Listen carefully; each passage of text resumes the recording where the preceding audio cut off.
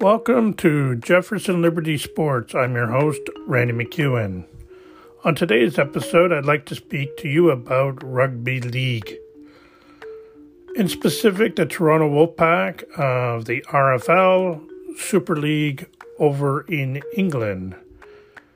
The Toronto Wolfpack started off in the RFL at the League One level and worked their way up to promotion into the champion level, where they competed the last 2 years and won the £1 million game last year to be promoted to Super League this year. The Wolfpack had 6 games where they lost all 6 games, and then we were struck with COVID-19 and everything shut down. Even though the British government had given out £16 million to the RFL, that was divvied up to at least 11 of the 12 clubs. Toronto was not included as they were considered a team from Canada. So therefore, Toronto had no funding in which to cover salaries and suppliers. And their owner, David Argyle, his cash was running thin, his resources were drying up, and now we hear rumors that the team is up for sale. There are 2 interested parties. First, there is a group from New York that is looking at buying the Wolfpack, but they do say they would keep Toronto in Toronto, whereas there is a group of people that own the Newcastle Thunder in England. They're looking at buying the club. All they want is the name and the right to compete in Super League. So they would fast track. Currently, they have a team in League One, which is the lower level of rugby. So we have to wait and see what happens. I'm quite surprised that Maple Leaf Sports Entertainment did not jump in there and purchase the Toronto Wolfpack, as Bob Hunter is right now their current CEO, and he has ties with Maple Leaf Sports.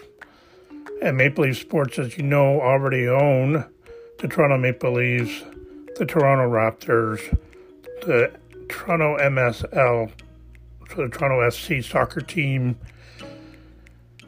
So they own just about all the major franchises in Toronto. So this would be a perfect fit for them, as the sport here in Toronto is growing, and we do get a full stadium at Lamport Stadium, roughly approximately 10,000 fans. And as the sport grows, we can find another venue which to host the games. Me speaking as both a fan and a season ticket holder, I'm concerned about what's going to happen with my season tickets that I rolled over from this year to be used in 2021. So there's been no real communication with the team, from the team to season ticket holders, and everything that's been out there published so far is all speculation.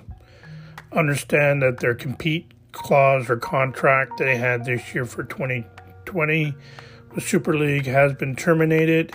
But of course, since they have pulled out of competing this year due to strategical issues and financial issues, it's only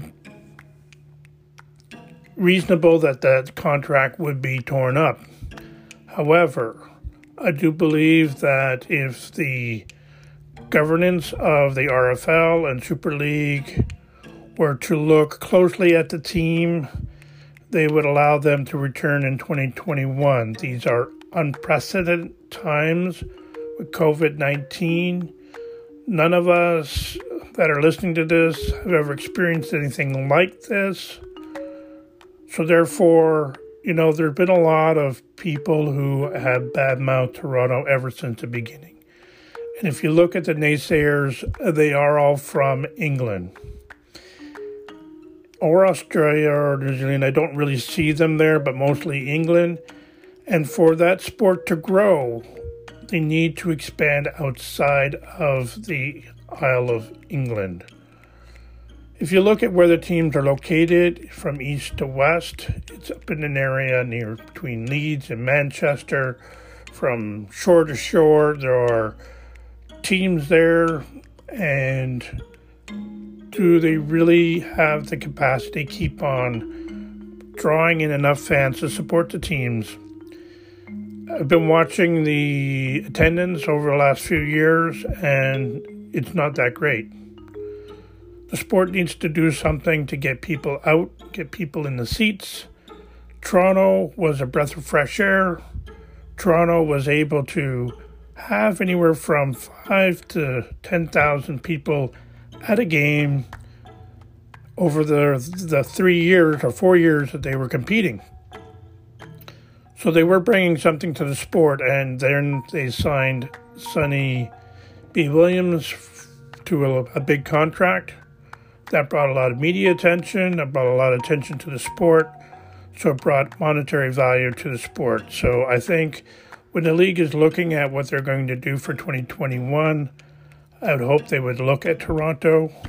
I do believe, yes, they should have new ownership, as David Argyle has said that he spent about $30 million Canadian on the team, and he hasn't recouped anything from it, so it's a lost venture. And that's just my comments on the Toronto Wolfpack. We'd like to hear from you. If you have any comments, we'll put a contact into the